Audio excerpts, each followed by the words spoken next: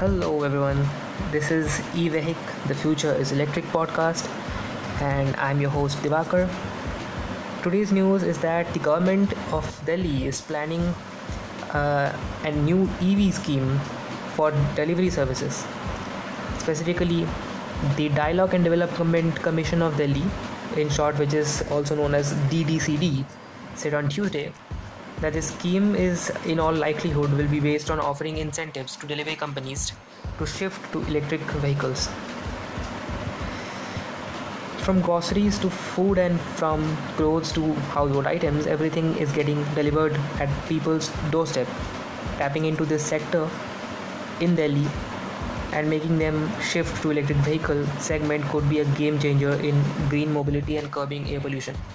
We have had several meetings in this regard and the stakeholders are positive about the move, said Jasmine Shah, the Vice Chairman of the DDCD Delhi.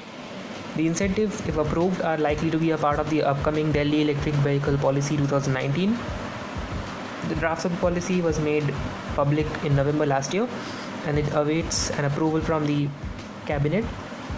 Jasmine Shah said that the policy is in the final stages and that the comments received from public, including organizations such as United Nations, are under consideration. To ideate more such policies and schemes, the government and the Development Commission of Delhi government's policy think tank, on Tuesday collaborated with non-profit group Rocky Mountain Institute. Under the initiative, innovative ideas will be invited from stakeholders on four broad categories, namely electric mobility, non-motorized transport, shared mobility and last mile connectivity, for conceiving and piloting sustainable solutions to overcome local problems in Delhi.